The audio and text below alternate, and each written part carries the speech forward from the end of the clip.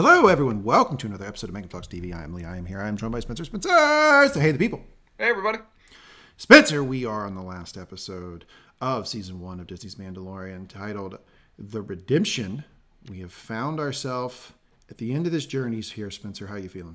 It's been a long journey, my friend. We have wandered through the mists. We've had months lost in a desert, but we have found our way at the end. And I'm not only excited to go through this episode, but I'm excited that I now can watch Mandalorian Season 2. I know. It's interesting. If you want to motivate Mangum Talks TV to actually bang these podcasts out, it's give us a new season that we need to get to, because that's when we turn it up. We're on a 2 episode a week pace, which we've never done since our Game of Thrones days. Mm-hmm. Anyway, we're here. We realized the proper incentives that we need to actually get working, and I'm curious to ask you, having now rewatched this episode, what did you think? I loved the finale. Loved the finale. Really enjoyed it. I think of the season as sort of the introductory few episodes, then the few episodes that were more serial in nature, kind of like, or not serial in nature. What's the word I'm looking for? Like, kind of.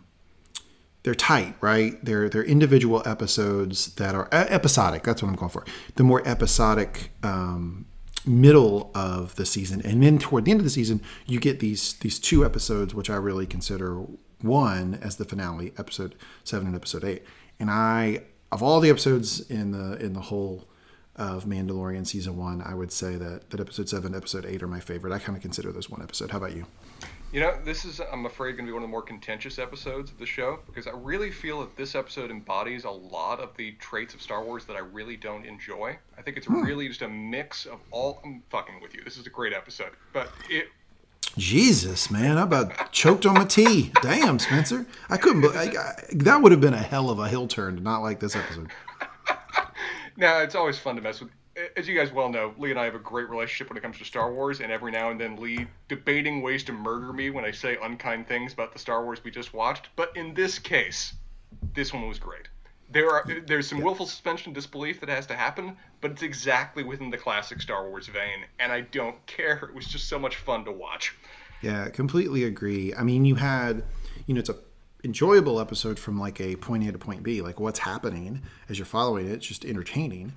Good storytelling. There's a lot of, which we'll get to a nostalgic moment of the episode, a lot of good throwbacks to the Star Wars canon, inside jokes, references, a real big reference right at the end to the books, and it's particularly the Legends canon that's all been tossed out, but obviously this show is pulling some of those elements in.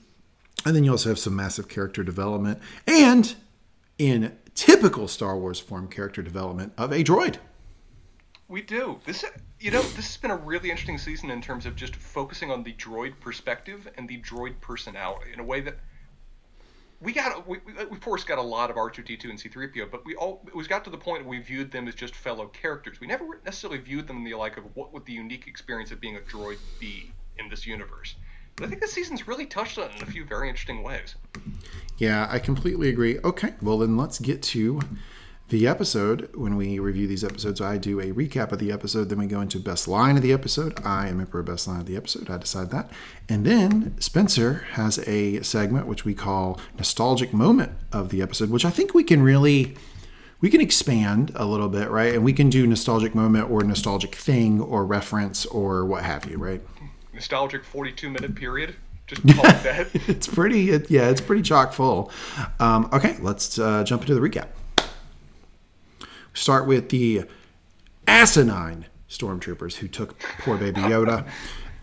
They are on their speeders. They clearly have swooped Baby Yoda up after Quill has been gunned down in the streets.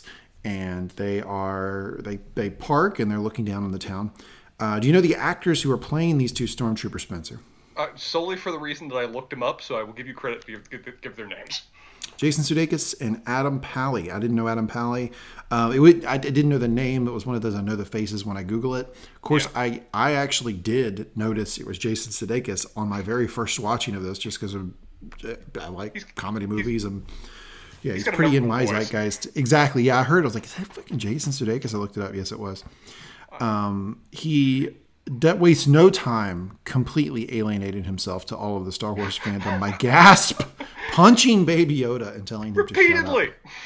Yeah, well, one punch is particularly bad, but this one he just kind of, hey, shut up. Which there were so many memes of like him doing that, and then it was like a cut to like, you know, tossing him off of like a bridge into like lava or something, like in the Lord of the Rings meme or something like that. Like so many memes around Jason Sudeikis punching Baby Yoda.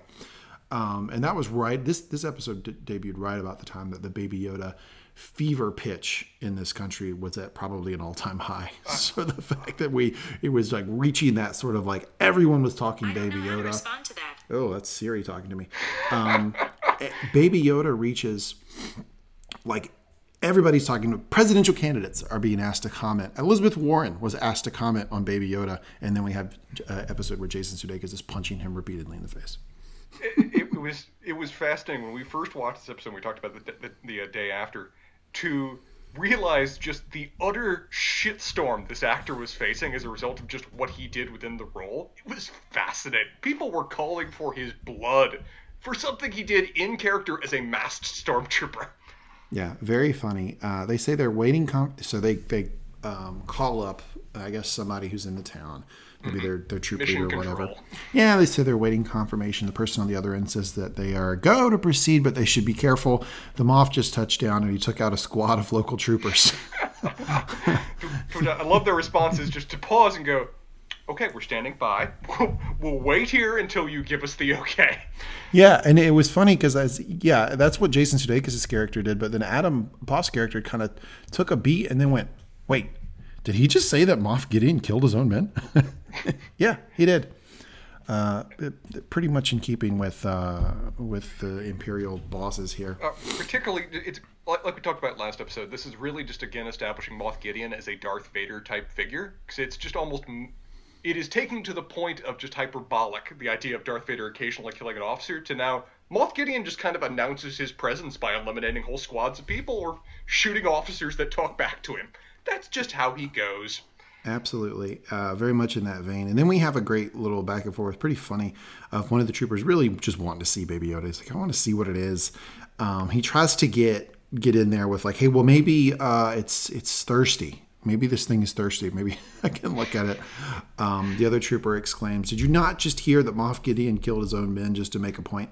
Great line from Jason Sudeikis here, I think really working his comedy chops. I get that point. I get it. Do you? No, he doesn't get it. No stormtrooper ever gets it. And that's a great inside joke of like the stormtroopers being like, Vader killed 20 stormtroopers. Okay, I guess I have to pretend I understand why he did that. Yeah, I need to rationalize this in some way and find a way to keep going about my job, because this is my job and I don't have a choice now. And then Spencer in a scene, oh my God, it's almost like doing an SNL skit of a Star Wars scene, except it didn't really take me out of it because it was so brief, but it was the stormtroopers trying to shoot the spare part that was at max 15 feet away and missing by at least a foot. It walked a fine line. I think the reason it worked, and I agree that it was riding that SNL line. I think the reason it worked, though, was because there was no dialogue. Because they don't acknowledge it, because they don't talk about it, but they're just, one's shooting and missing, and the other one just looks at him and just kind of shrugs and then starts shooting again, missing too, was just really funny. And though it pushed the line, I don't think it crossed it. And it was so brief. I think that helped it too. Right. Eventually they run out of blaster fire shots, which is also really funny because they each had about 2 blaster fire shots. It's like bam, bam. And they shake really well stocked. Well-stocked Imperial troops here. The other trooper asked to give. This is again going back to this. Let's look at it. And finally, he says no. Jason Sudeikis' character says no. He's still resisting the urge to look at the thing. He then fires up to mission control. Any update yet? That's a negative. He just killed off an officer for interrupting him. This may take a while. to what? I'm assuming that Mission Control is accurately reporting this, though. I'd find it hilarious if Mission Control is just fucking with them right now. I think he's probably telling the truth for what we learned of Moff Gideon later. And then they do actually look at. And what gets him to finally look is, dude, you did punch it several times. Right. Let's make sure it's okay. Because if this thing is dead and we just deliver a dead Baby Yoda to Moff Gideon, Can we imagine what he'll do to us? Tough little bugger that Baby Yoda is, bites the guy's finger, and then he hits him real hard. I was not a fan of that, nor was here he comes. IG-11 makes his entrance. And arrives with... he does not arrive guns blazing. He arrives purely just, I am the child's nurse droid. I ask that you give him back to me. Yeah, well, he starts with, stop doing that. Yes. That's the very first thing we see, is to stop hitting him. Speaking for all of the Star Wars fandom there, IG-11. Introduces himself as a nurse droid, which gets a chuckle out of the troops. They're like, hey, the nurse droid. IGs, I thought they were, what did he say? Hunters. Hunters. He says, well, I'm not anymore. I'm a nurse droid. They confront IG-11, and Survey says that was a bad move because IG-11 quickly dispatches them in a pretty brutal manner. I mean, just like ripping the one guy's arm and bashing the other guy's head in, and it happens in like 5 seconds. It was shocking. That was, there's a lot of violence in the Star Wars universe, but it's usually not that kind of visceral if you just see someone beaten to death. Usually it's, they're shot with a blaster, they drop. Or, somebody loses an arm cut off. Or you just hear about Chewbacca ripping somebody's arms off. Seeing somebody, just shattered into pieces as these rammed into a speeder bike was kind of gnarly rough. It was. That's a really good way to put that. Like, it's really rare in the Star Wars universe that you see somebody just bludgeoned to death. It's true. We don't see it. But it was very quick. And IG-11 even addresses that for all of us. He says, I'm sorry you had to see that. That was unpleasant. Mm-hmm. And IG-11 takes off with Baby Yoda. And the thing that struck me as this scene ends is, they left us, we were at a fever pitch in the fandom for loving Baby Yoda when episode 7 happened, and he was taken by the Empire. Yeah. Or what's left of the Empire. And they do not leave us in suspense about that for very long, which I thought that was a very good thing to do, because until you get Baby Yoda back into the hands of the heroes, I'm not going to pay attention to anything else going on in the episode. So it was very good to go ahead and do it so that I could concentrate on whatever narrative they were trying to play out for the rest of the episode. Yes, in terms of a cathartic way to start the episode, seeing both Baby Yoda returned and seeing the 2 stormtroopers that had been repeatedly punching him for the first 5 minutes brutally mauled, I'm back in. I'm ready to focus on whatever you have. All prior distractions have been removed. Though, 100. Yep, go ahead. I assumed, and I'm curious to your thoughts, when we saw IG taking off here at the end, I assumed at the time he was going back to the ship. Yeah, I did too. However, when we get to that moment, let's discuss IG's decision not to do that. We cut back to Cara, Apollo, Creed, and Mando. They are watching the stormtroopers, and they see the stormtroopers setting up a very large cannon, which Cara correctly pegs as an E-Web repeating cannon. I don't know if the E-Web that rung a bell for you, but we first see the E-Web cannon in the Battle of Hoth. We do. It was also referenced extensively in multiple Legends books. Oh, this is a very iconic weapon. I owned the collectible card for this weapon. It's that iconic. So yeah, instantly recognized it, and again just shows how much Favreau just loves the lore. Because the moment I saw that, I went, "Oh, that is perfect." Yeah, it's the little things. He's a fan. Mando uses a heat sensor to locate a sewer vent, and Cara tries to blast it open. Cara's impulse for everything is to shoot it, pretty much. Pretty much. I'd say it's about 50-50 success when it comes to this episode. Yeah, this is one of the fails. She's not able to blast open the vent, and then comes a hell of a monologue. Give him the Emmy now for the most successful methamphetamine distributor in all of the Sun Belt. My man Gus. Who says he would like to see them prevent further violence. Hardy har har. References the E-Web they set up and says Cara, correctly referencing her as a soldier from Alderaan, would recognize it, as many of her service members have been killed by a similar model. Tough.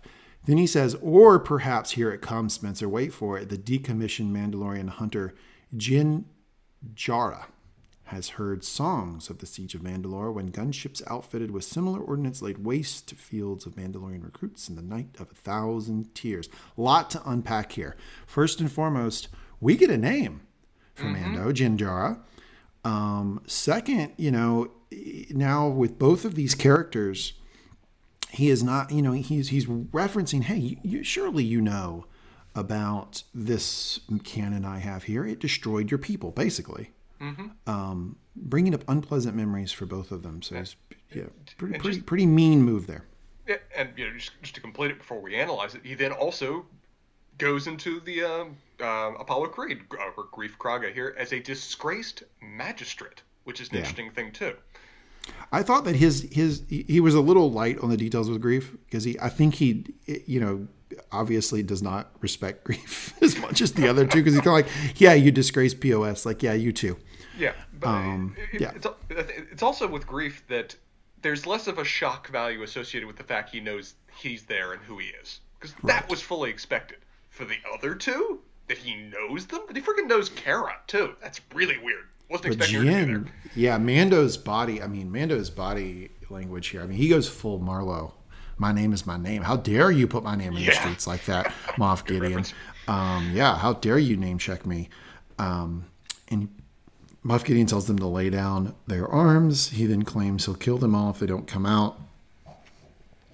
Apollo says, "What do you suggest, Yeah. Moff Gideon?" Let's talk it out. Reasonable negotiation. Apollo, what assurances do you offer? And I'm not going to read the whole thing, but he basically says, look, if you're asking if you can trust me, you cannot. However, I will act in my own self-interest. And it's funny, Spencer, I make the joke about him being the absolute lowest priced methamphetamine seller in all of the greater Phoenix area, but he's acting the same character, right? That is Gus right now. This is Gus's distant ancestor in a galaxy far, far away. This is who it is. That line Absolutely could have been said by acting it. Gus. Yeah, when he's like, yeah, because then that's what made me stop and make the point when he's like, however, I will assure you that I will act in my own self-interest, which at the moment, includes your cooperation or something like that. But he's Yeah. totally doing Gus. Yeah, and two questions here. First question. Based on the fact that he knows their names, whatever else, and is prepared for this moment, when he was just landing on site, is this further evidence, like we talked about a few episodes back, that he has been following them and monitoring them for a while now? Yes. Just want to make sure we agree on that. It adds further credence to the idea of what we debated previously when he walked up to what was the name of that one assassin that was shot on Tatooine? I'm trying to remember her name. Fennec. Oh yeah, Fennec. yeah, Fennec. Yeah, the one who's pretty good. Yeah. We assumed that was probably him. I think this provides further evidence that this guy has been tailing and monitoring them from the shadows for a while now.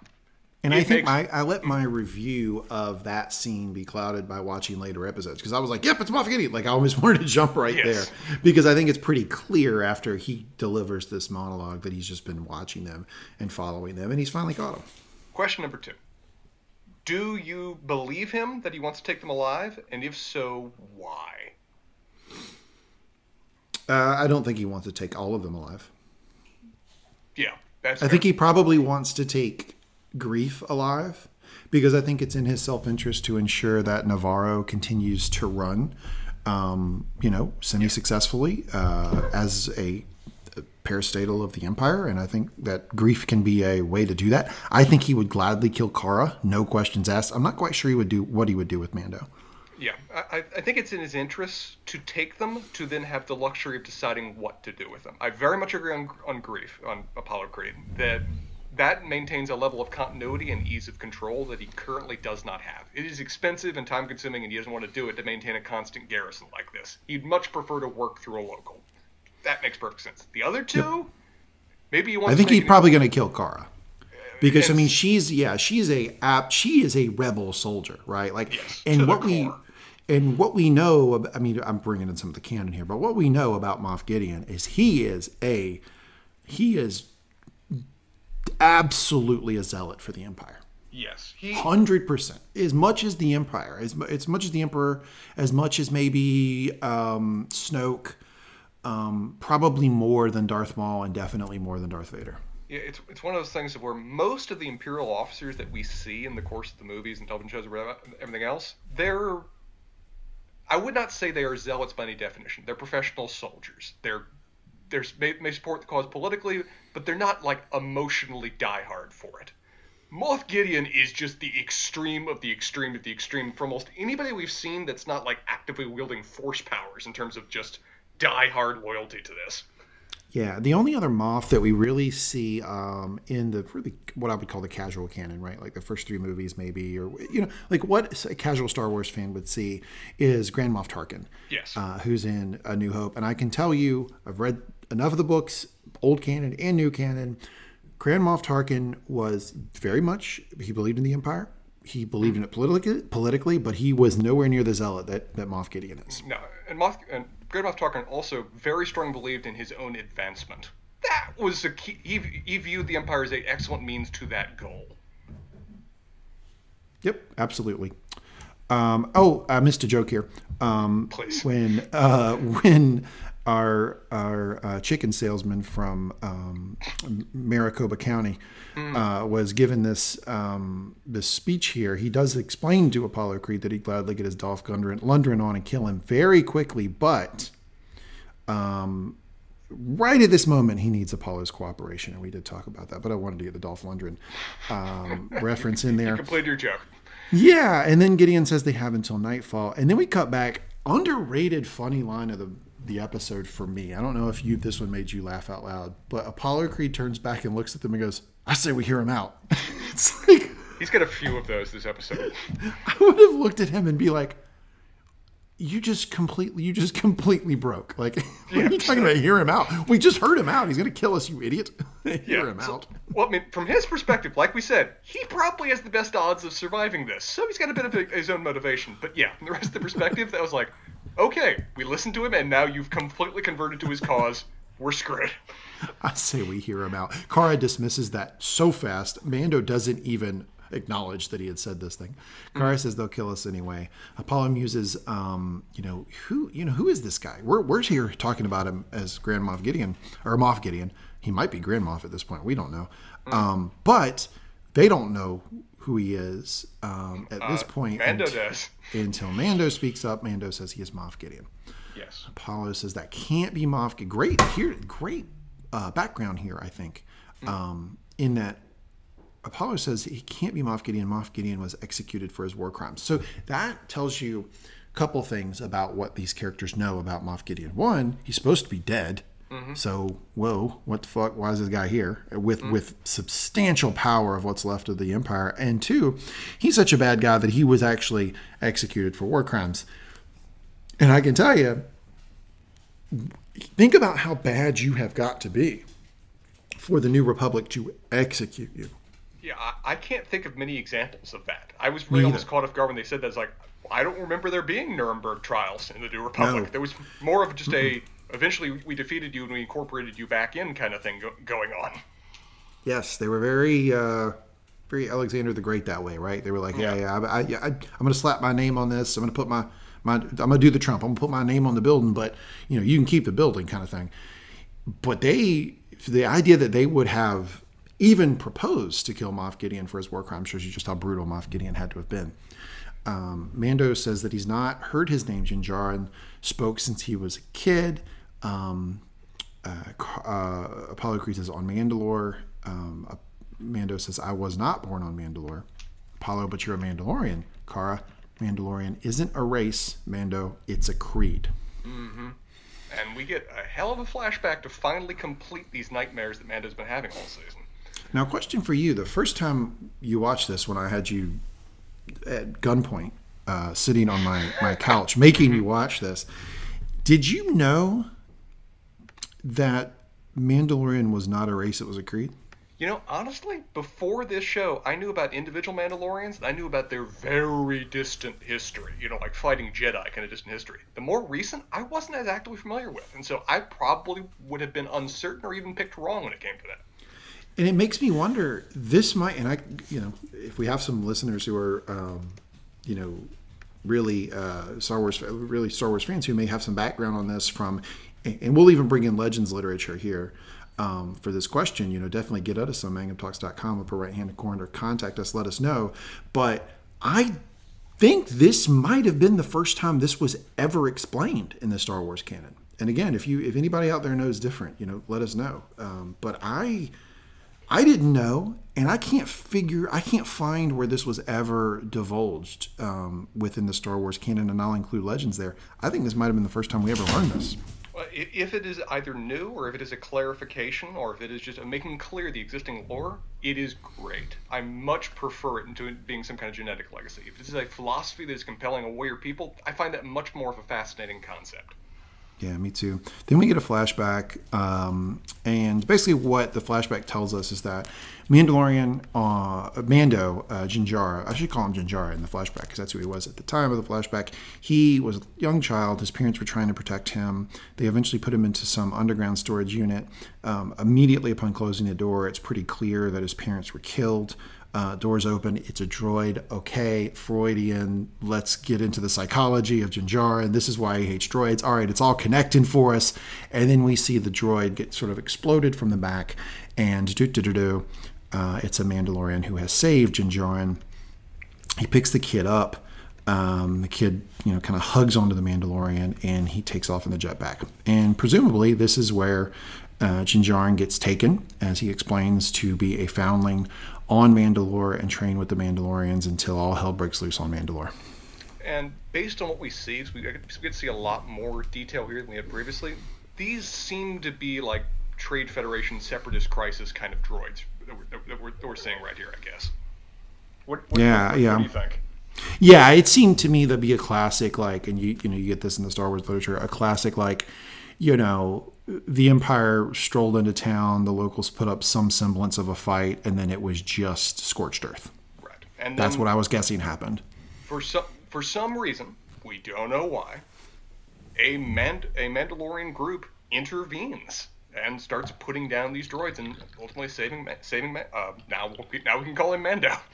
So this is actually not surprising that this happened, because in the lead up to the Night of 1,000 Tears, which is when the Empire, basically, as I've put it in previous podcasts, just had enough of the Mandalorian shit and came in and just wreaked havoc. The Mandalorians were pushing back on some of the tyrannical aspects of the Imperial rule. Mm-hmm. When they would go too far, the Mandalorians would check them, and I think this is an example that we're seeing in the new canon of the Mandalorians stepping in and saying, you know what, look, take the fucking planet, but you don't have to kill all these people. Right. And this is the type of action that caused the Night of 1,000 Tears, where the Empire just had enough of it, and then what they brought to bear on Mandalore, in some of the Legends canon, anyway, as explained, is the full brunt of the Imperial forces, which was enough to overwhelm the really well stocked and real well garrisoned planet of Mandalore.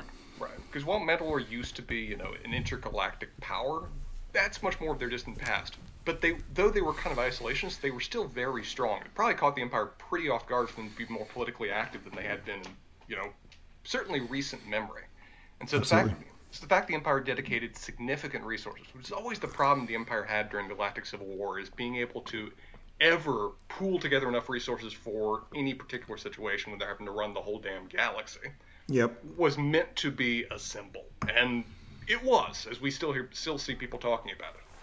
Yeah, the songs are sung about the Night of 1,000 Tears and what happened to Mandalore.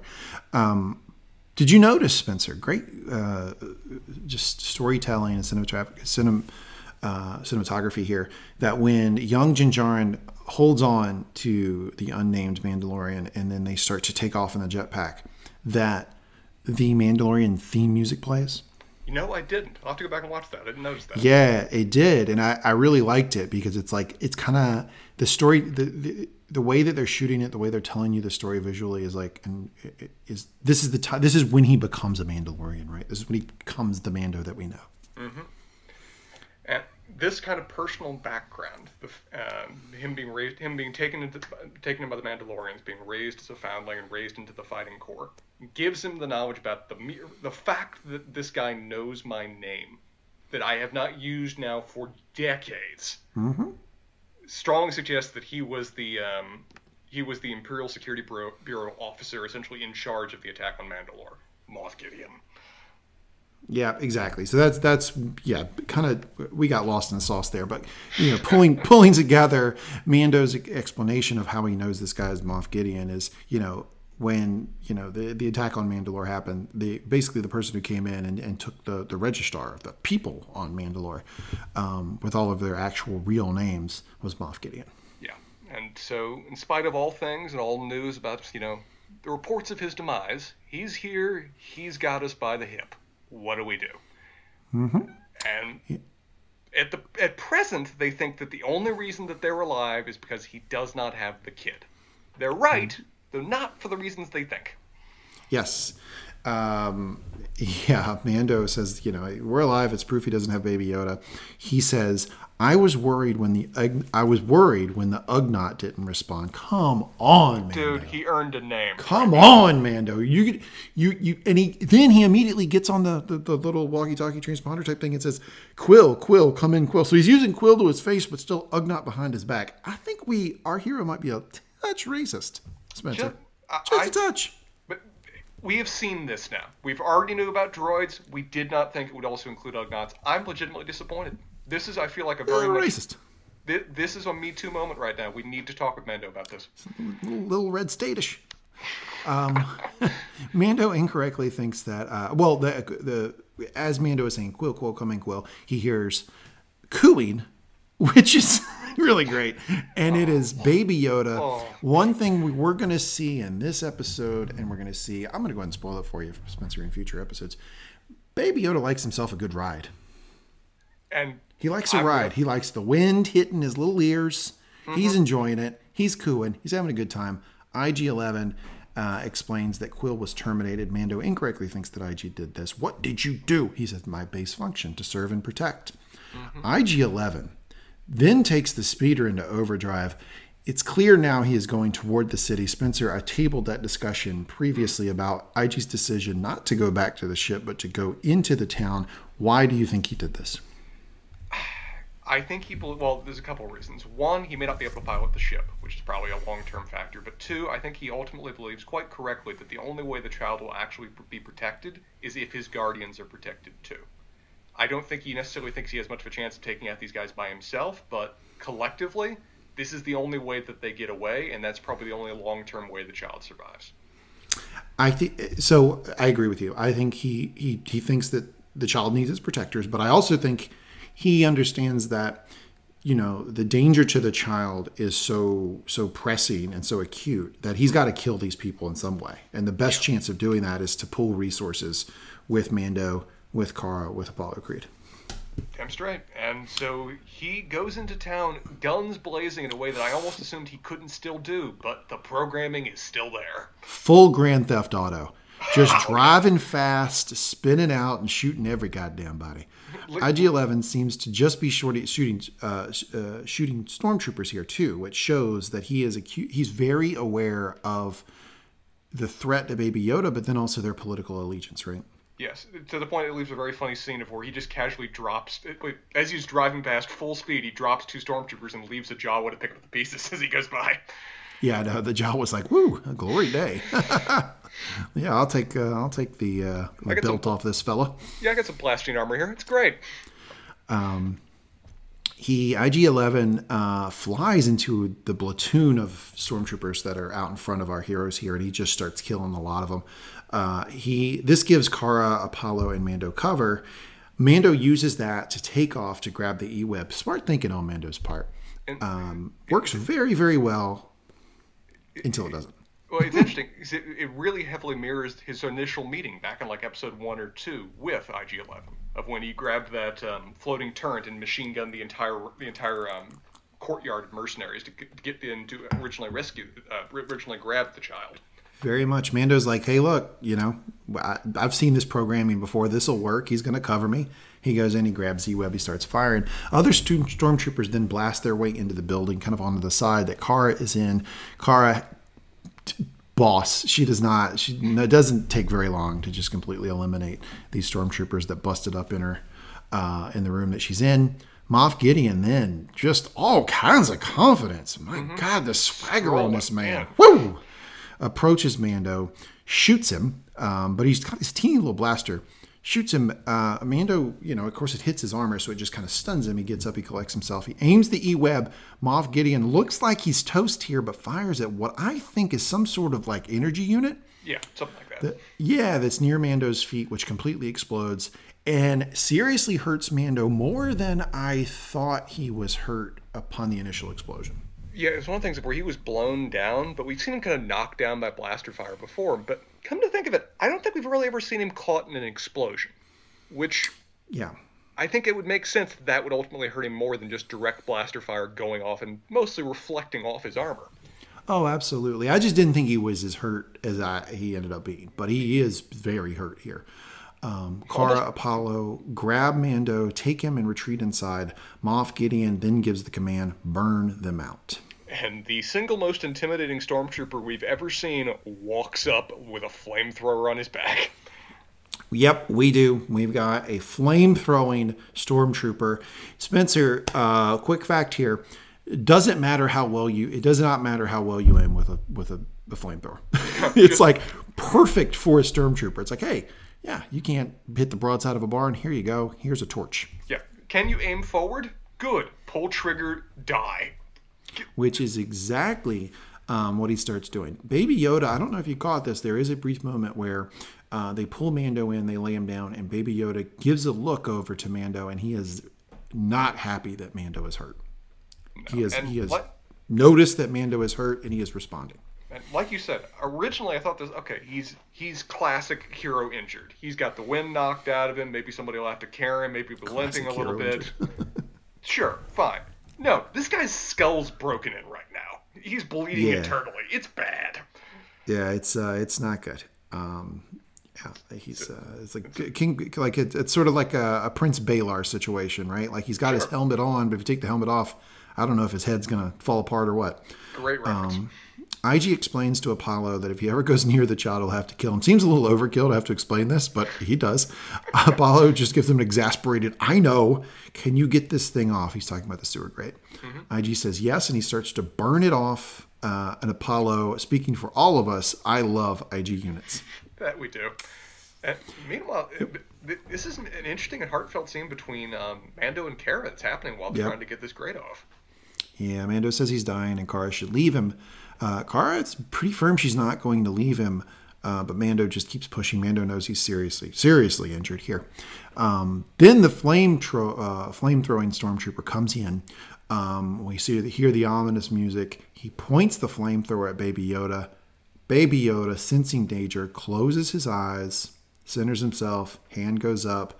He stops the flame, and it's interesting to show. I think the way they shot that, I mean, of course, we're all super excited that Baby Yoda used the Force to stop the flame. But if you watch it 40 times like I have, you notice that he doesn't just stop it. He uses his hand and the Force to start to move it, to move the flame. And he's kind of doing these odd little semicircles with his hand. And we've seen Yoda do that before when he was moving things, multiple times. But the one I'd point out is when he was picking up Luke's X-Wing on Dagobah and showing Luke, size matters not. He doesn't just lift it. He kind of does this weird little semicircle thing with his hand.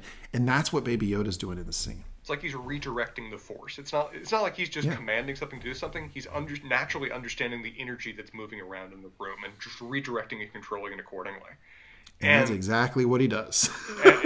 and in terms of beautiful Star Wars shots, this room on fire, man, this TV show really does fire great. Because the fire that's burning in this room and the looks of all the characters, the ash that's falling, and then Baby Yoda walking his little Yoda way into the middle of the room and stopping the flame and blowing it back on what apparently is called an incinerator stormtrooper, great name, is just beautiful. This is one of my favorite shots in the entire season. It's a great point, and I did a little bit of a disservice to the recap. I'm glad you pointed this out because, the stormtrooper does eventually aim the thing and shoot at Baby Yoda, but Baby Yoda puts himself in way of harm. Like he steps out knowing I got to handle this situation here. He does the little semicircles with the hand. His eyes are closed. He redirects the flame, and all of the flame in the room just bottlenecks out, fires on this unsuspecting stormtrooper who then gets exploded. Completely exploded. He is a pile of armor that just lands outside by the time he's done. And like we talked about before, Baby Yoda does not immediately pass out, but this clearly takes it out of him quite a bit because he sits down a little bit and he flops back. Yeah, it does. I mean, obviously, when he uses the Force in this way, it's draining for him. Although it doesn't, like you say, it doesn't completely knock him out. Kara starts to leave. IG-11 tells Kara to take the child and says he will stay with the Mandalorian. Interesting move there. And I think that this move by IG speaks to your theory about why the IG unit went to the city, right? He understands the best thing for the child is if I can get Mando with the child and safe, because Mando will protect the child. So he, in this moment, does something that maybe puts the child in a little bit more harm by giving it straight to Karis as a holding it, because he's trying to make sure that Mandalorian's okay. And I really enjoy IG's role throughout a lot of these interactions with the other characters, is that the other characters, because they have decisively different viewpoints on everything, have a nasty tendency to kind of talk themselves in circles. Meanwhile, IG just walks up and says, here's a kid, I'll take him, you go. Good, good. Moving on. And now, Spencer, do you think he does that? Sorry to cut you off, but I have a quick question, and then we'll get to what your point was. Do you think that he sends Kara off with the child because he recognizes the only way to heal Mando is to take his helmet off, and Mando won't do it if Kara's there? Yeah, that was about the point I was going to say, is that I feel like he's having very successfully two different conversations with two different people, and is tailoring them each for each one. Of where his ultimate goal is, I need to heal this guy, and I need to make this happen and the only means that happens by getting everybody else out of the room. But he sets up for each character to have what they need to think to allow them to do this. Tells Kara that, yep, I'm going to care for him, I'm going to get him out of there, you have my word. Meanwhile, he's setting up for Mando to believe that he's staying behind so that he can kill me, so I'll die with honor. Yep. And the fact that both of them believe those things allow him to accomplish the third thing he actually wants to do, healing this guy. Yep. Mando says, so Kara leaves with Baby Yoda. We're left with a scene where just the IG-11 and Mando says, do it.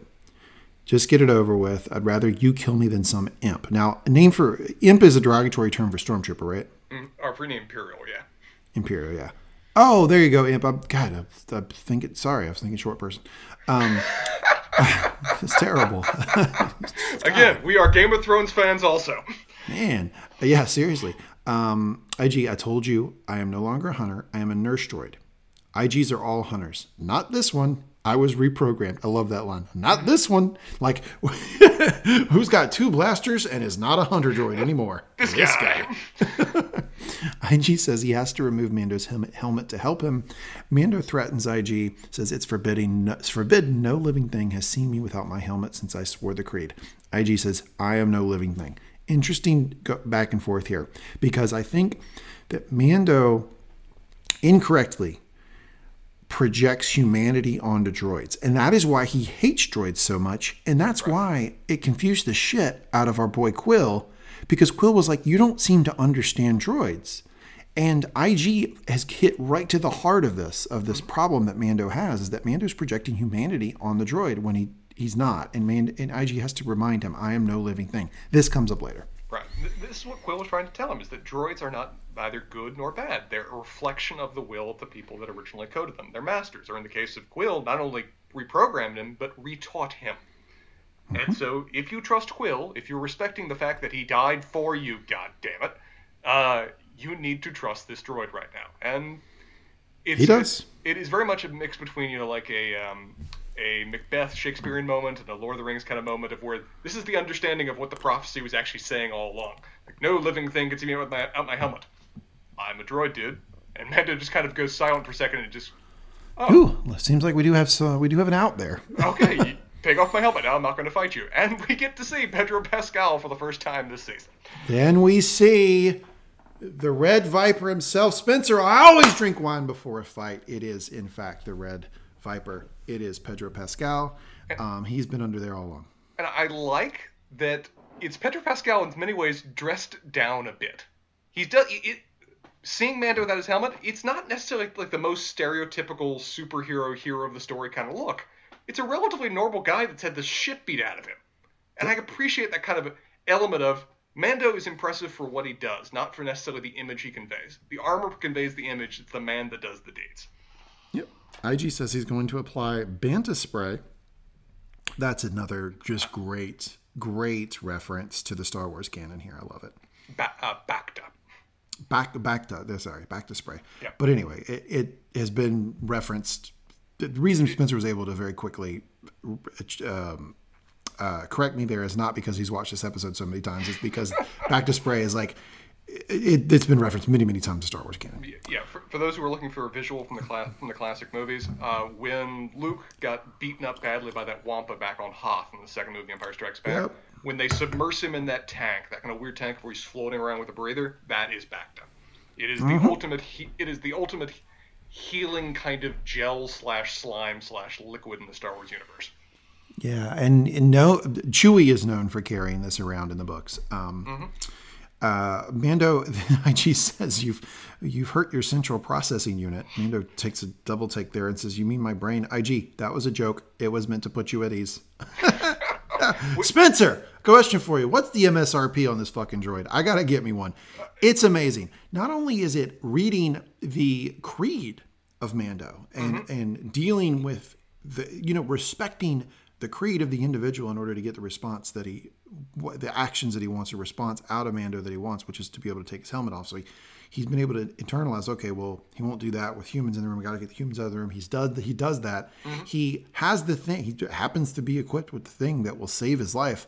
And then on the way out, giving him a little bit of a joke. Spencer, got to get me one of these droids. I mean, just in terms of bedside manner, can we have this droid teach a course to doctors? I mean, like, Joey could use some guidance from this guy on bedside manner.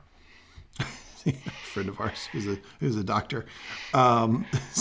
Sometimes I think we forget that people listen to this who aren't our college buddies. I'm hoping for Joey just because I'm going to get a text here in about a couple days just saying asshole. That's what I'm hoping for. We'll see. We'll see. Then Mando and IG meet Apollo and Cara. At first he's being carried, but very quickly he's able to walk, and IG says, "Hey, it's working. Don't give me any thanks here." Yeah. I don't know if you caught that, but when he said, "Hey, it's working," it's kind of like I was waiting for somebody to turn around and be like, "Hey, good work." No, nothing. Mando then finds tracks because he says he's trying to find tracks. He's just trying to figure out if here's what he's trying to do here. I think down in the sewers he recognizes, I can get to where other Mandalorians are, where I got this armor, where I found the blacksmith who made the armor.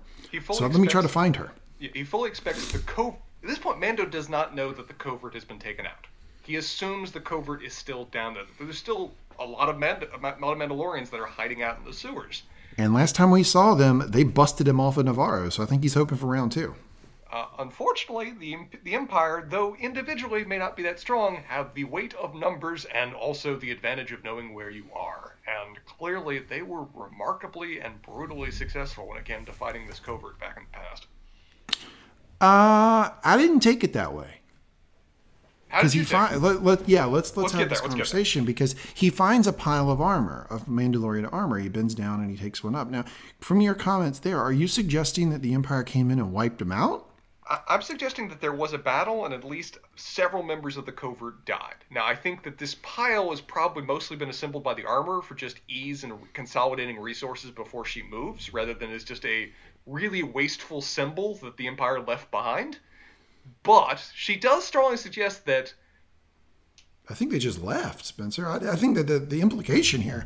I think, when you first see it, I think you're meant to think that Mando thinks they all died.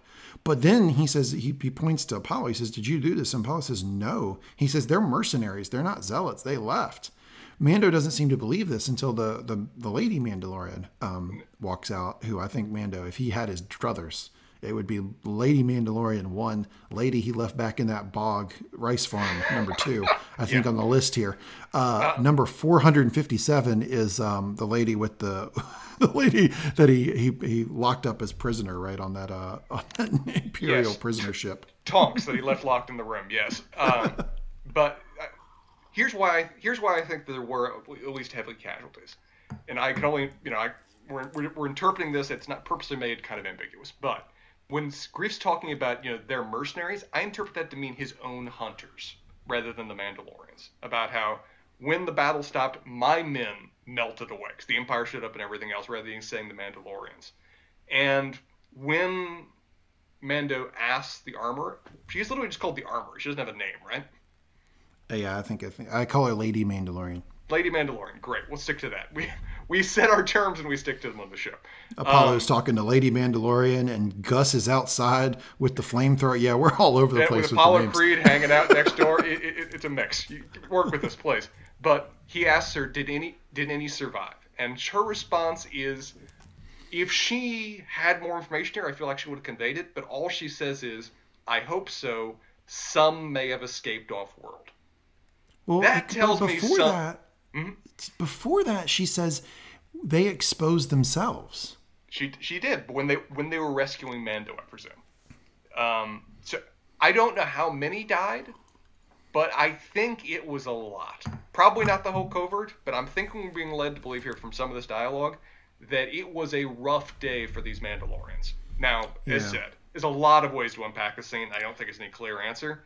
Yeah, because I think we're going to land on a slightly different interpretation of this. Sure. I thought that they, quote, exposed themselves. They took their armor off and walked out. And that's why their armor is in this nice, neat little bundle here, is because they just left. And when he says, did they survive? She's like, well, hell, I hope so. I don't know. But hopefully they got out of here. Anyway, that's my interpretation. Yeah, I agree. A lot of people I was seeing online were saying that, oh, this was like the Empire left this as a symbol to Mandalorians. It's like, no, that would just be dumb. This is my No, they keep it. Yeah. They would keep it and melt it down because we know they've already done that. That's how Mando got his armor. Now, in my mind, whether this was casualties or purposely left behind for the armor to consolidate, this is a pile the armor herself has put together as we see her disassembling and breaking down this armor into easier to move chunks so that they can relocate somewhere else. Yeah, she says, he says, you should come with us, and she refuses. She says she's going to stay and salvage what remains. She's salvaging the armor, clearly. Mm-hmm. She then asks to see the prize. Mando explains it's the thing that saved him from the Mudhorn. She sees Baby Yoda. She says it looks helpless. Great line from Mando. It's injured, but it's not helpless. Its species can move objects with its mind. Great writing here, because that's about the gist of what Mando understands. Go ahead. I love that line, and her line that follows is just so dripping with lore and myth and all the ways I love about the Star Wars universe, of where we finally get the mention of the history of the Jedi. I even wrote it down because I love it so much. I know of such things. The songs of aeons past tell of battles between Mandalore the Great and an order of sorcerers called the Jedi that fought with such powers. I love how much this is steeped in this kind of just oral tradition that's being passed through them. These are like the foundational myths of our people, with the Jedi being at the heart of them. Mando, still playing catch up here, looks at Baby Yoda and says, is it enemy? She says, the Jedi were enemies, but Baby Yoda is not. He suffered a head injury, dude. He's not at his best right now. He's playing catch up, like you said. Yeah, she says Baby Yoda is a foundling and is in Mando's care. Now, this is very important in the Mandalorian Creed. You take care of foundlings. It's going to be even triply important that Mandalorian do so. That Mando does so, because that's how he's alive today. Is because he was a foundling. Somebody took him under their care and saved his life. She says Mando needs to reunite Baby Yoda with its own kind. Great line here from Mando. You expect me to search the galaxy for the home of this creature and deliver it to a race of enemy sorcerers? This is the way. Yeah. That's it. Yeah, that's pretty much it, dude. That's a perfect exchange right there that just summarizes the situation. Yeah. Kara says, I'm paraphrasing here. Guys, we need to get the hell out of here. The Lady Mandalorian says they can pick up a stream that I guess is like a lava stream, and that will feed them out of the sewers. Mm-hmm. Mando tries to stay. She says, I'm going to stay here with you. And she says, that foundling's in your care. And for now, you're its father. And we finally have somebody put into words the nature of their relationship. Exactly. Yeah. That's why I paused there, because it's like we've all been considering Mando the adopted father of Baby Yoda, but now somebody's finally calling it out. Mm-hmm. She then says, great shout out to the conversation they had previously. Now you've earned your signet. Mm-hmm. So if you remember when he was getting his armor, there was a conversation where Mando talked about, he earned the armor by killing a Mudhorn. Mm-hmm. And she said, oh, well, that can be your signet. He said, I didn't earn it. Basically Baby Yoda helped, or somebody helped me. Something helped me. Baby Yoda wasn't there at the time for that conversation. He said, something helped me. I didn't earn it. Now she's saying, look, now you've earned it. Here's your signet. She remembers the Mudhorn and she places it on him. And you are a clan of two. That he has essentially created, until their covert is reestablished, he has created his own. She asked if he was trained in the Phoenix, something like that. Some weird line, sort of terminology here. But basically what she's asking, do you have jetpack credentials? The Rising Phoenix. Very good. Yeah. And he says, yeah, I was trained. So she gives him a fucking jetpack, Spencer. Oh. The Signet, great, awesome. Hit me in the feels. Jetpack, markedly more important. This is one of those things where this is really speaking to the video gamer in me, of where like I feel like I've unlocked all the gear now, and now I'm just I am now full Boba Fett, and I'm just giddy. Woo, we have jetpack now. They hear some blaster fire, and IG-11 turns the corner. He's clearly killed the people who had found them. Says, you are protected. Again, Spencer fucking need me one of those droids. Definitely, like, desirable level for that droid. Like, in the Star Wars universe, equated to our universe. Like, new iPhone? Above new iPhone? Oh, well above new iPhone. We're talking about new iPhone. New PlayStation? New, like, a PlayStation 4 situation? Keep going, man. We're hitting a whole new even levels higher. Here. Well, whatever it is, it's higher. It's more money than Spencer's willing to pay. What? I'm not saying I'm paying for it. I'm talking about what. Yeah, you're bothering me. I'm not spending money. We've talked about this. They leave, and we get a modified version of the theme music as they leave, which I thought was really good. Because anytime I've noticed, anytime you get a sense of history of Mando, or Mando is doing something that I believe is the storytellers are trying to tell us is innately in his character, you get the Mando music, you get the theme music. And here, where he really steps up and basically says, yeah, I am the father of Baby Yoda, that triggers the theme music, which I thought was good storytelling. Yeah. The lady sits down, stormtroopers approach. They don't know what the hell's going on with her. They kind of knock her on the side of the head. Kind of like, hey, what the hell's going on? She hops up and kicks some ass, I believe, is how we could phrase that. Yeah, it's one of those things where I was debating what her long-term plan was here, of where, like, the Imperials were controlling the city. What are you going to do? You're staying here. Clearly, her long-term plan is, just like they did before, to just weather this. It's like, I'm going to kill the guys that come after me right now by luring them in with overconfidence, and then I'm just going to wait. It's what we did. Eventually, they'll blow over or forget I'm here. I can consolidate the resources, and we can go from there. And at least on step one, it seems to be going okay. Cut to Apollo, Cara, IG, Mando, and Baby Yoda approach the lava river. Now, Spencer, something you don't know about me. Yeah. I'm scared of a lot of stuff. I'm scared of heights. I'm scared of things I don't know. I like to be in control. One thing I've been scared of my entire life, lava. Well, the Star Wars universe is rough for you there, man, because lava has a tendency to show up. Yes. I'm OG afraid of lava. I was afraid of lava before you have the higher ground. Anakin got lit on fire with lava. Always been scared of lava. So I'd have noped right out of this situation. I'd have said there has to be another way. But they approach the lava river as if it's a normal river. As if it's like no big deal. Yeah, we'll just get on the fucking lava river. Okay. Unbelievable from our heroes here. Mental note in terms of, we do another podcast where we watch, movies that we watched in like the late 80s to early 90s that aren't necessarily the best movies ever, but we enjoyed. I have a recommendation for next time now that I know you hate lava. Did you ever see Volcano with Tommy Lee Jones? I did not. Where a volcano Please tell me about it, and I got another one for you. A volcano erupts in the middle of LA. Go. That's basically the plot. It's kind of a shit movie, but if you hate lava, we gotta watch it. Okay, I got another one for you. It's a movie called Dante's Peak. Oh, sure, yeah, with Brosnan, right? Pierce Brosnan. And at one point, spoiler alert, everybody who didn't see this 1997 just thriller of a movie, Pierce Brosnan has to help them get a boat that is starting to decompose because they're in a acidic body of water. He's got to move it down, so he has to jump into this acidic body of water and let his legs just completely burn. Yeah. Reminiscent of a scene we're about to see. So Yeah. what I'm trying to say here is maybe Favreau's stealing a little from Dante's Peak. maybe he's borrowing a little bit. Between that and Terminator 2, we have some definite homages that are happening in the scenes that follow. What? Mandalorian, homage to Dante's Peak. Hot takes here on Mangum Talks TV. Very possible. Very possible. One thing just to note for everybody about lava in real life.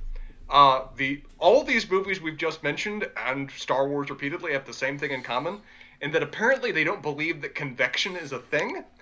You don't die. Falling in the lava will obviously burn you and kill you. However, lava is also really, really hot. It's molten rock. If you got as close as they did to it, as I heard one prior professor describe to me before, that if you ever drop something going towards lava, it has a tendency to, boil and pop before it ever actually hits the lava, because that's how hot lava is. If they got in a boat that was riding in lava, they would have at a minimum all passed out from the heat before they even got there. For another, their liquid would have boiled. But again, lava does not work that way in Star Wars. I'm okay with this. And Mando's already in pit stain situation, right? Like, he's already got this thing on that's super hot. So yeah, pretty stupid. But I, being the good movie file that I am, having watched Dante's Peak, would want no parts of this Great goddamn reference. lava field. Would have forgotten entirely. They see a boat and they think that a accompanying droid is fried. Apparently there's a droid that helps that boat move. The boat seems to be sort of hung up or stuck to the dock, and our girl Kara, doing what she does best, just blast it, and that kicks the boat out. They hop on and they start going down, and this fairy droid wakes up. Yeah, it's just and starts to talk. And this is how dumb our heroes are, Spencer. This fairy droid wakes up, starts to talk. Someone, who is it? I think it's Apollo that goes, "Does anybody speak droid?" It's like, you got a fucking droid with you, dude. Look, he's right there. It's like, again, this is just racism right here. They're even forgetting the droid's a person and he's standing there. Forgot he's a person. Look at you, Mando. They say, "Take us down the river," which is kind of an interesting thing. It's like, IG says, "Well, the fairy droid wants to know where you want to go." It's kind of like, well, there's really only one way here. Yeah. Kind of a silly back and Tell forth. me to go upstream? I could try. They start to go, and as they approach something like the outlet, Mando, using his heat sensor, sees there's a whole bunch of stormtroopers up there waiting at the gate. At this point, something very interesting happens, Spencer. It's a moment that maybe a lot of our viewers just skipped over. I would like to shine a light on it. Please. Kara tells the fairy droid to stop. The fairy droid does not stop fucking immediately, and she blows its head off. Yeah. Now, you're doing that right in front of the IG droid. Yeah. Don't you think he'd be a little unsettled by this? Yes. It's very much in keeping with what we've previously seen of Kara, is that when confronted with a situation that does not meet her immediate expectations, her solution is gun. If that does not work, use more gun. God, I can't believe she just shot that droid right in the head for no reason. Yep. I mean, you didn't even give it a chance to stop. And by the way, what does stop mean? All that stop means is he doesn't do another stroke, and it didn't look like he was doing more strokes. Right, it's a river. It's a river of molten lava. You're going to go in the direction of the lava at all times. He's just giving you a little extra bits of, char on the river sticks kind of speed right now. Nice reference. And to your point, after she absolutely unnecessarily blows the head off this droid, the boat is still drifting forward, and they have to brainstorm what to do. Apparently, there are just way too many of these stormtroopers for our heroes. Little bit of a suspend belief here, because with the IG droid, they've been able to kill, 30 of these things at the time. They still have Mando, Kara, and Apollo, all of which are armed, and they still have Baby Yoda and his magic hand thing. I would have taken my chances dealing with these stormtroopers when we got up at the outlet of this river. Spencer, What about you? Well, they're framing it as if it's going to be a certain defeat. I'd at least give them, 40, 60 kind of percentages right here. I agree. They've done pretty well against these kind of numbers before. I think the stormtroopers are in a much better position this time. It's not like they have anywhere they can really go. The stormtroopers can kind of, at their luxury, hit them from any direction that they want. But like you said, they got the armor, they got the weapons. I don't think this is a sure defeat. They're certainly treating it that way. They treat it that way, and IG then says that they won't be happy with anything less than the child, which is unacceptable, so he's got to go take them out. I really like it. Really gangster move here by IG. He's like, look, they can't take the child. Unacceptable. I'm going to have to go handle the situation. He explains that he's not permitted to be captured. He'll self-destruct. So we're starting to get the details of the plan that the IG droid has cooked up in his head. So basically, he's going to go out there.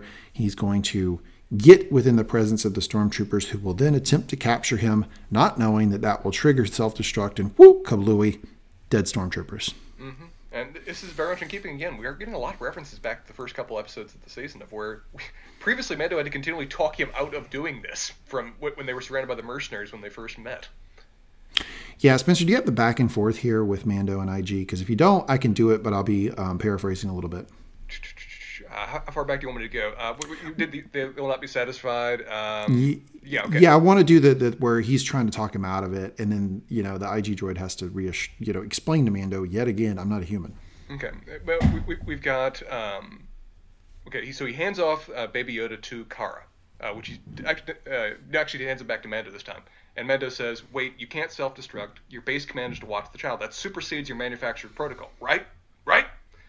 IG, this is correct. Good. Now grab your blaster.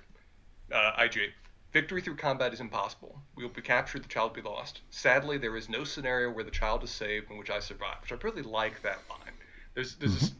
We've always seen a remarkable amount of emotion out of IG-11, which kind of suggests he's been a droid operating for a fairly long time to kind of develop that personality. But you can really detect the kind of regret that's in that line. Where he has done the sadly, math. Yep. He says sadly, yep. If there was another means, he would do it. And then we get I've got it written down as Jen, but let's keep on saying Mando. Listen, you're not going anywhere. We need you. Which is a real transition on Mando's part, how worked up he's getting about this. IG? Please tell me the child will be safe in your care. If you do so, I can default to my secondary command. But you'll be destroyed, and you will live, and I will have served my purpose. And we get some dripping emotion from Mando of where, no, we need you. IG, there's nothing to be sad about. I have never been alive, which I love that line. I love that line. And I'm not sad. And then the final from IG, yes, you are. I'm a nurse droid. I've analyzed your voice. And he kind of rubs Baby Yoda's cheek and pets his head, and then just jumps in and does his mix between Dante's Peak and Terminator 2 as he marches through the lava towards the stormtroopers. Yeah, and in reality here, this is a great scene. Heroic, you would say, by a droid. We see a lot of moments of droids being heroes in Star Wars canon. This is yet another one. Throw it on the heap. Not realistic at all. I mean, this droid would just with how hot lava is, you would just completely tumble down into a mess of melted steel. Yeah, it's not even necessarily the melting. It's like there's a lot of circuits in him. They would all immediately break and shut down with this kind of rapid change in temperature. Yeah, it wouldn't really work. But anyway, whatever. It makes for a great scene. IG makes it out to the outlet with all the stormtroopers. They, unknowingly, attempt to capture him. Say, hands up. The manufacturer's protocol takes over. He can't be captured. And boom, he self-destructs, killing all of the stormtroopers there. Then Mando, Kara, Apollo Creed, and Baby Yoda make it out. But Spencer... Is that Moff Gideon's music? In comes Moff Gideon with a TIE fighter. He descends and fires, missing the first time. They're assured he won't miss again. He goes on to make another pass. Apollo says, what I'd be saying, let's make the baby do the magic hand thing again. I love this line. For God's sakes, can we try it? He motions to Baby Yoda, who just waves back. Yes. Great scene. Great scene from Baby Yoda. Yeah. Apollo agreed. Do the thing. And Baby Yoda gives him this puzzled look and just goes, hello. And I love that Apollo Creed immediately, same way he did before, just goes, I'm out of ideas. That's the one I had. I'm done. Out of ideas. Mando says he is not out of ideas. Uses his newly fashioned jetpack to fly up, fires a cable at the TIE fighter, connects to it, retracts the cable so that he lands on top of the TIE fighter, really making Moff Gideon unsettled here. I love how they shot the scene, that you're not just seeing Mando, struggling on board of the TIE fighter. You actually see shots from the cockpit of Moff Gideon reacting to what Mando is doing. It's clearly unexpected, and he's pretty unsettled by it. Mando puts a few grenades on the hull of the TIE fighter and lets go. You get one real quick yell from Moff Gideon here. Half expected half his face to be blown off in this, Spencer. I really thought maybe Yeah. We would get that reference. The TIE fighter wing blows off. The TIE fighter crash lands. Mando looks like he's going to crash land too, but he steadies himself with the jetpack. He has been trained in the way of the Phoenix, Spencer, and he lands. I'm going to give Favreau credit here. In terms of the no's from Darth Vader characters in the Star Wars lore, I much prefer this no from the no we get in the third of the prequels. Much better no here from Gus than we get from Darth Vader. Oh, yeah. The no. Well, which no are you talking about here? Are you talking about the one when he finds out Amidala dies? Yes, that's the famous long lingering arms yelling at the heavens no that is just been so thoroughly parodied in the Star Wars lore. Yeah, I don't know. I kind of fuck all the people parodying that. That was a pretty good scene. I stand by it. I like the prequels more than most people. This no is great. He's upset. This is a better no. This is a great no, but it's from a wonderful actor that helps. Of where it's just shock, it is anger, it is all of his plans failing at the last moment, and like you said, I kind of expected him either to be dead or seriously injured from this, but we'll return to that thought later. Thought he would walk outside of that nursing home room with half his face blown off, but we'll see later. That is not what happens. Apollo explains that he is staying on Navarro, and he hopes Kara, this beautiful specimen, like everybody's always marveling at how hot Kara is, which is pretty funny to me, will join him as a bounty hunter. And about this time, get the Kleenexes out, hitting you in the field, Spencer Pants. This might even have gotten to a stone cold person like yourself, Baby Yoda hugging Mando's leg. If I wasn't just my heart weeping already, Didn't get you? No, it got you. It did. It was so adorable, and the relationship these two have put together, despite the fact only one of them talks, has just been great. I took it as, I always think that here's what Baby Yoda, how they've done it to me. He always seems to know more about what's going on than the characters in the scene think he knows. Mm-hmm. But he never knows as much as we wish he knows. Right. It's one of those things of where Baby Yoda has a very much empathetic understanding of the environment and the people around him. He may not know the actual factual details, but he understands the emotions that are at play in a particular scene. And that may be a certain, force-related understanding. It may just be a certain closeness that he has with these characters. But it plays out in a lot of ways, and this is definitely one of them. Yep. Hugging Mando's leg. I mentioned how much Baby Yoda's understanding because I think we're meant to believe here that Baby Yoda's aware that Mando just saved his life. Yeah. Mando says he's got to go. Kara says, take care of this little one, Apollo, or maybe it'll take care of you. Aww. Mando takes off with Baby Yoda on the jetpack. Back at the ship, we see Mando, buried Quill. Nice touch there. Mm-hmm. Like that a lot. Mando gets into the ship, places Baby Yoda on a seat, and takes off. Go ahead. Did you read the tombstone, though? No. What's the tombstone? It just said Ugnaught. Oh, you son of a bitch. Sorry. Quill! Go ahead.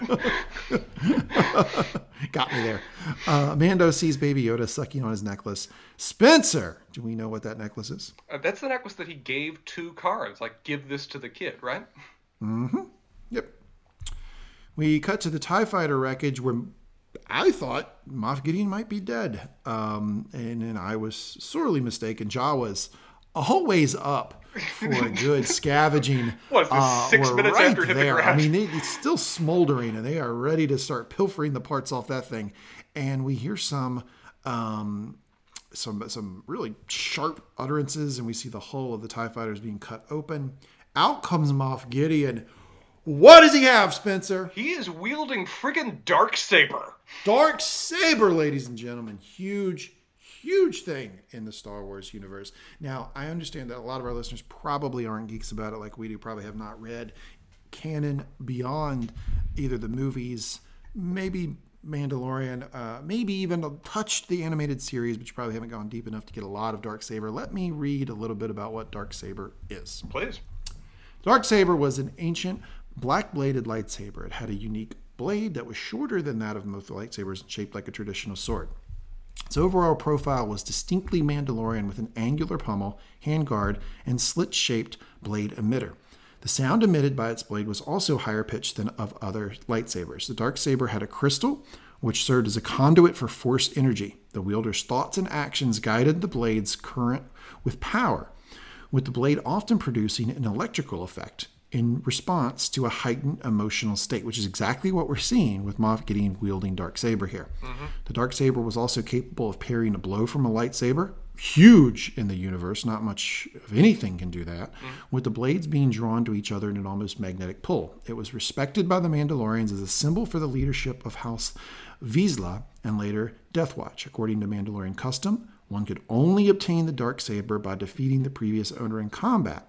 Should they have claimed it in any other way, their claim was considered illegitimate. Spencer, I'm going out on a motherfucking limb here. I think Moff Gideon's claim to Darksaber is indeed illegitimate. I think that is a fair bet, yes. This appears to be an artifact that he acquired probably in the Rape and Destruction of Mandalore itself. That's what I would assume. Last we saw of this in any of the lore, I guess, would be, in the Clone Wars television show, where it shows up quite a bit. Yeah, Darksaber's all over that thing. But, you get this, what I actually provided there was from the Star Wars wiki, but you get most of that in the books.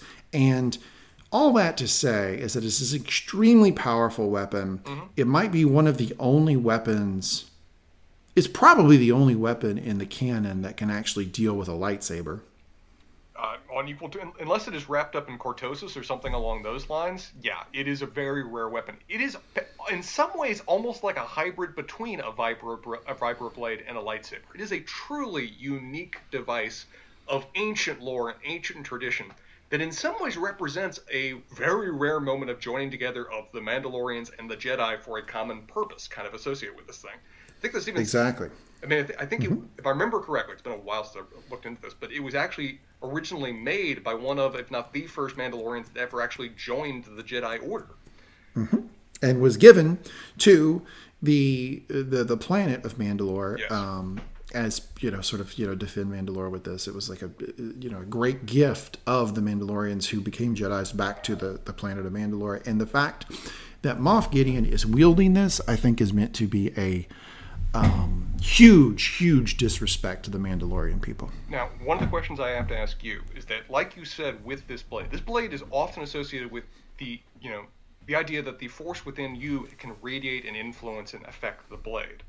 I don't think it's necessarily required. Same like with other lightsabers, where we've seen non-Jedi wield lightsabers on various, somewhat, in my mind, annoying occasions. But is there a suggestion here that Moff Gideon is at least force sensitive, or is this truly just an artifact that he has now taken as part of his personal involvement in the destruction of Mandalore?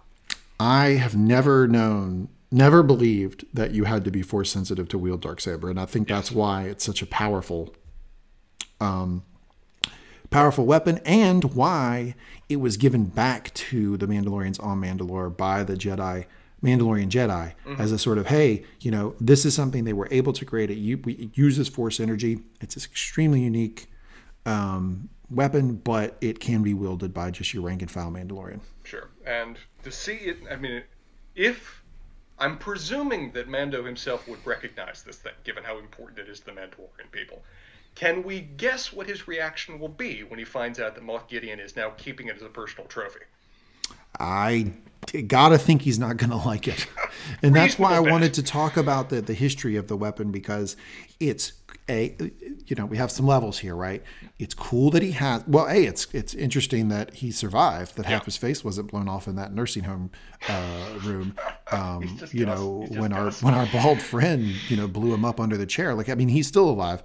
2, that he even has this thing, right? The fact that we're seeing Darksaber on screen is super cool. It's just great for fans of the show. But then 3, it's particularly insulting that the guy who would be in charge of destroying Mandalore would have picked that bad boy up and is still carrying it around. Right. It is a great reference to seeing in there for some ways, because it's a weapon with its own story, and the fact that it's now in the hands of this character has a story that I'm all too fascinated to find out. Yeah, really, really strong ending to the season, Spencer. So with that, we have wrapped up our coverage of our Mandalorian season 1. That's the recap of the final episode. Any thoughts on how the season wrapped up, or this episode in particular, before we jump into our segments? It made for a very interestingly structured season. Like we talked about, the very beginning and the very end were very much focused on the kind of through-line lore that was ultimately propelling this. Particularly focused on the relationship between Mando and Yoda. We saw some of that in the interior one-off kind of episodes, but it's really made a focus in both the beginning and the end. And it sets us up for a very interesting point because it's given us an element of the journey continues, of where they now have a quest. They now have a great opportunity set up for all kinds of one-off episodes as we go to see Mando and Baby Yoda's journey to find the Jedi, which is, to put this in context, we're still only a few years after the Battle of Yavin. I'm sorry, the Battle of Endor. Luke hasn't had much of an opportunity to, rebuild his academy on Yavin, assuming it is on Yavin 4 in the modern canon lore. I'm not even sure. So it's not like the Jedi are necessarily easy to find. There's Luke, there's a couple proto-students, and then there are a few other surviving Jedi that survived the Purge. They're not exactly a reestablished order yet.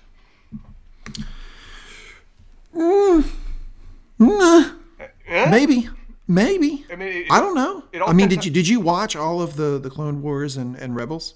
I have not watched all the Clone Wars and Rebels. I know from those there's suggestions that quite a few more Jedi survived than were necessarily originally suggested in the Legends lore, where it was very much certain rare individuals.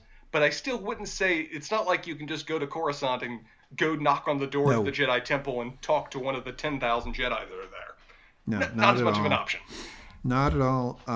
But if you watch, anyway, the idea that Mando is now going to go chase the Jedi, if you've watched Rebels, if you've watched the Clone Wars, does leave open the idea that maybe we will find one of my very favorite Star Wars characters. I'm going to put her in the top 3, a character named Ahsoka, who is the Padawan of Anakin. We might, Spencer. I don't know. This is not any spoiler, and it's not anything for season 2. I'm just telling you, that's where my mind went when I heard, oh my God, in the post, maybe a couple years after Return of the Jedi, running through the galaxy trying to find a Jedi. Mm-hmm. I don't know. Maybe we find her. Maybe we don't. I don't know. If that plays out in season 2, you can watch the fan base just literally die of glee. Because she's rapidly become one of the most iconic and most famous of the more modern era of Star Wars characters. And to see her now transition from the animated screen to the live action screen, it's something they'll need to be careful with, given how powerfully iconic and popular she is. But if they pull it off successfully, you could probably hear the squeeze from space. I do think that Mando, considering the circles he runs in, the resources that he has, the likelihood that he would find Ahsoka as opposed to, say, a Luke Skywalker. Yes. I don't think it's particularly reasonable to suggest that he would find our cast of heroes from the main trilogy, because they are now royalty. They are royalty in the entire universe. I mean, yes. It gets no bigger than Luke Skywalker, Leia, and Han. I don't think our guy has the means to find this person. No, he doesn't even know to find those people. He doesn't even know to look for them. I mean, it's not like he's well armed with information here. He's going to be walking up to each bar on each planet he goes to and say, "Hey, are there any magicians here?" And then someone's going to pull out a deck of cards. That's about what we're looking at in terms of the odds of success. So I agree. He's roaming the Outer Rim. His odds of finding a Luke Skywalker or a more established Jedi in the lore, minimal. He's going to need to find somebody that is purposely in hiding in some ways. Yes, absolutely. Okay, that is it for our recap of Episode 8, The Redemption, last episode of Season 1 of The Mandalorian. Let's get into our segment. Spencer, do you have any candidates for Best Line of the Episode? I have a few, yeah. For my mind, it was all... Most of this episode was built around maybe best dialogue exchanges rather than necessarily best individual line. So I'm curious to see how you pick between those. But here's the 3... Yeah, I got 3 sets to pick from right now. 4. Number 1, the armor saying, "I know of such things. The songs of aeons past tell of battles between Mandalore the Great and the order of sorcerers called the Jedi that fought with such powers." I love that line. I love the lore associated behind it. I love it ties back to one of my favorite video game series in the Star Wars lore, Star Wars Knights of the Old Republic, which someday we're going to make you play, sir, because of how good a story it is. So that's 1. Number 2, like you talked about, the exchange between Mando and the armor, where you expect me to search the galaxy for the home of this creature and deliver it to a race of enemy sorcerers? This is the way. Such a great exchange. The entire... Wait a second. I think you say sorcerer is weird. How do I say it? Sorcerers? Yeah, you say sorcerers. It's sorcerers. Sorcerers. You say it like saucer, like a tea saucer. So? I just noticed it. It's going to be a thing now. Great. Yeah, continue. The entire exchange between the IG and Mando was great. It was really heartfelt. It really shows how much Mando is starting to come to terms with the fact that his prior prejudices may just be those prejudices rather than something that needs to guide your view of people that you actually know and should trust. And then probably what's going to be my recommendation, just because of how powerfully iconic it is, would be the exchange between Mando, Apollo Creed, and Kara of where Mando, I was not born on Mandalore. Apollo, but you're a Mandalorian. Kara, Mandalorian isn't a race. Mando, it's a creed. That is great, and I feel like it's summarizing a lot of the philosophy that underlies the series. All right, so I have I'm going to go 3 different lines here awarded for 3 different things. So one is what Disney wants you to select as best line of the episode, which is take care of this little one, or maybe it'll take care of you. Yeah. We're not gonna pick that. It's a little hokey, but it's still hard. Ham-handed, but I think that's what Disney wants you. Yeah. We're going to choose my favorite line, which I'm not choosing as line of the episode because I have a greater duty, obviously, to our our podcast and the listeners to choose the one that I think is the most important line. I don't think it's the most important line. It's just my favorite. It's IG saying, "There's nothing to be sad about. I've never been alive." As a hit me, Spencer, right there. Really heartfelt line. I love that so much. Yeah, really, really, really hit me. And my personal favorite. But I will say that the best line of the episode for episode 8, the finale of season 1 of Disney's Mandalorian, is: "You expect me to search the galaxy for the home of this creature and deliver it to a race of enemy sorcerers? This is the way." Yeah, that's basically the tagline for season 2. It's just like, do you need a plot summary for the TV guide, assuming those are even still printed? That. Man, you dated yourself there, boy. Sorry, woo! I'm old. Man, we lost the millennials right there. Come on, yeah, there it is. You expect to search the galaxy. You expect to search the galaxy for the home of this creature and deliver to a race of enemy sorcerers. This is the way. That is the line of the episode, Mandalorian episode 8, the redemption. Spencer, let's go into a segment that is plentiful this week, which is nostalgic moment or nostalgic thing or nostalgic person or whatever of the episode. I'm going to need your help with this one because there's a lot going on here in terms of options. I mean, yeah, just to name a few that put the resume with me, again, name-dropping Mandalore the Great and that history of the Great Wars between the Mandalorians and the Jedi. I love that kind of lore. I love that kind of references. Really good. Seeing Darksaber in a live-action film, that's shocking. Ooh. I was legitimately caught off guard. I even had to double-check that that's what they were doing, rather than like a vibroblade that had the light catch it weird. But no. Well, I remember that. I remember that moment because I was waiting for the reveal, and Gus pops out of that TIE fighter with it, and I'm like, "Spencer, do you know what that is?" And you were like, is it dark? No, it can't be. No, hold on. And then you were like furiously I was grabbing my computer to start Googling. I refused to accept. It's like, no. It's not a lightsaber. It's not a lightsaber. It's some kind of weird electric vibroblade. It's not Darksaber, damn it. It's like, no, it is. Explain this, please. Every appearance of Jawas just makes me giddy. I don't know why. That's a good one, yeah. Like the Jawas like starting to scavenge like 14 seconds after the wreck. It's pretty great. Seeing Mando get the jetpack, get the classic iconic Boba Fett jetpack, and then engage in an aerial battle with a TIE fighter is everything I could hope for in terms of really action scenes for a Star Wars series. Yeah, really strong. But completely agree. I'm gonna also nominate, and it rode the line obviously, but I do think it worked. Barely, it worked. Is the stormtroopers trying to fire at some spare part and missing from like 8 feet away? Again, I think the reason that it worked is that Star Wars works best when it's funny, not silly. And I don't think this crossed the line to silly. Silly is when you're not taking yourself seriously and respecting your own material. And I think Star Wars occasionally does that too much, but at its best, it is just having things that are funny. I think this is that, and it works well. For me, though, and we say this so often, but for me, the nostalgic moment of the episode is Baby Yoda waddling to the center of the room as the bar is on fire, as the flames are licking around him, and commanding the Force with all of the Yoda little hand movements associated with it to blow back the fire on the thread. Yep. Could I have picked anything else? Do you agree? I agree. I would say that Dark Saber for me is a close second, but I think you got to go with Baby Yoda using the Force in a way that's very recognizable to how we've seen my favorite character of all of Star Wars, Yoda, use the Force. Very reminiscent of that. I mentioned it. I probably belabored the point a little bit too much, but I think they took great care with each individual movement that they were doing with Baby Yoda. Thought it was great. Totally cool with that being a nostalgic moment of the episode. One thing I also say, and this is just something that Star Wars does so well, and I think Favreau does it very well, is you commented on Favreau using motifs well for each of the characters. Of like when we're transitioning to a moment, we're transitioning to a scene, there's a little audio cue that really tits us in to the mindset of the character and what we're going into now. Star Wars does that so well.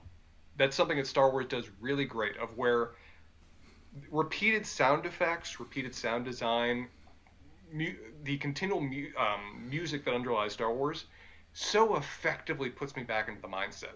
One example that really hit me here is the sound of a TIE fighter. Oh yeah, woo! Yeah, you're right. That screech, that TIE fighter screech. That kind of, Stuka dive bomber TIE fighter screech is just so iconic. Like the moment I hear that little sound cue, it immediately goes to my mind, TIE fighter. And it was part of the reason it had me smiling ear to ear of when Moff Gideon is swooping down, of just the sound of a TIE fighter swooping in and barreling down in on them was just so putting me back in just the gleeful ages of Star Wars.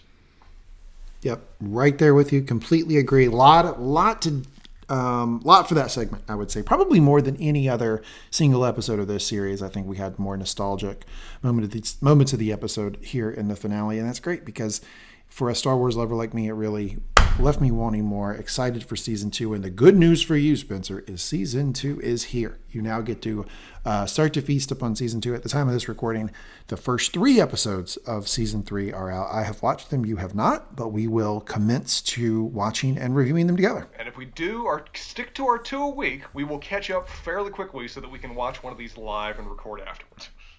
Yeah, here's hoping that we do. I think we will. We've gotten a pretty good groove here. But anyway, Spencer, I really enjoyed this. I'm really glad we're doing Mandalorian. I've enjoyed reviewing season 1 with you. Anything else you want to add? No, I think this was a great way to end the season. It just really gives me a lot of confidence for where things can go from here. I think it so perfectly sets up the kind of the journey continues moment, which can be so great for a series like this, since it's the massive Star Wars universe, because it gives them they have not just the world, but the entire galaxy to explore.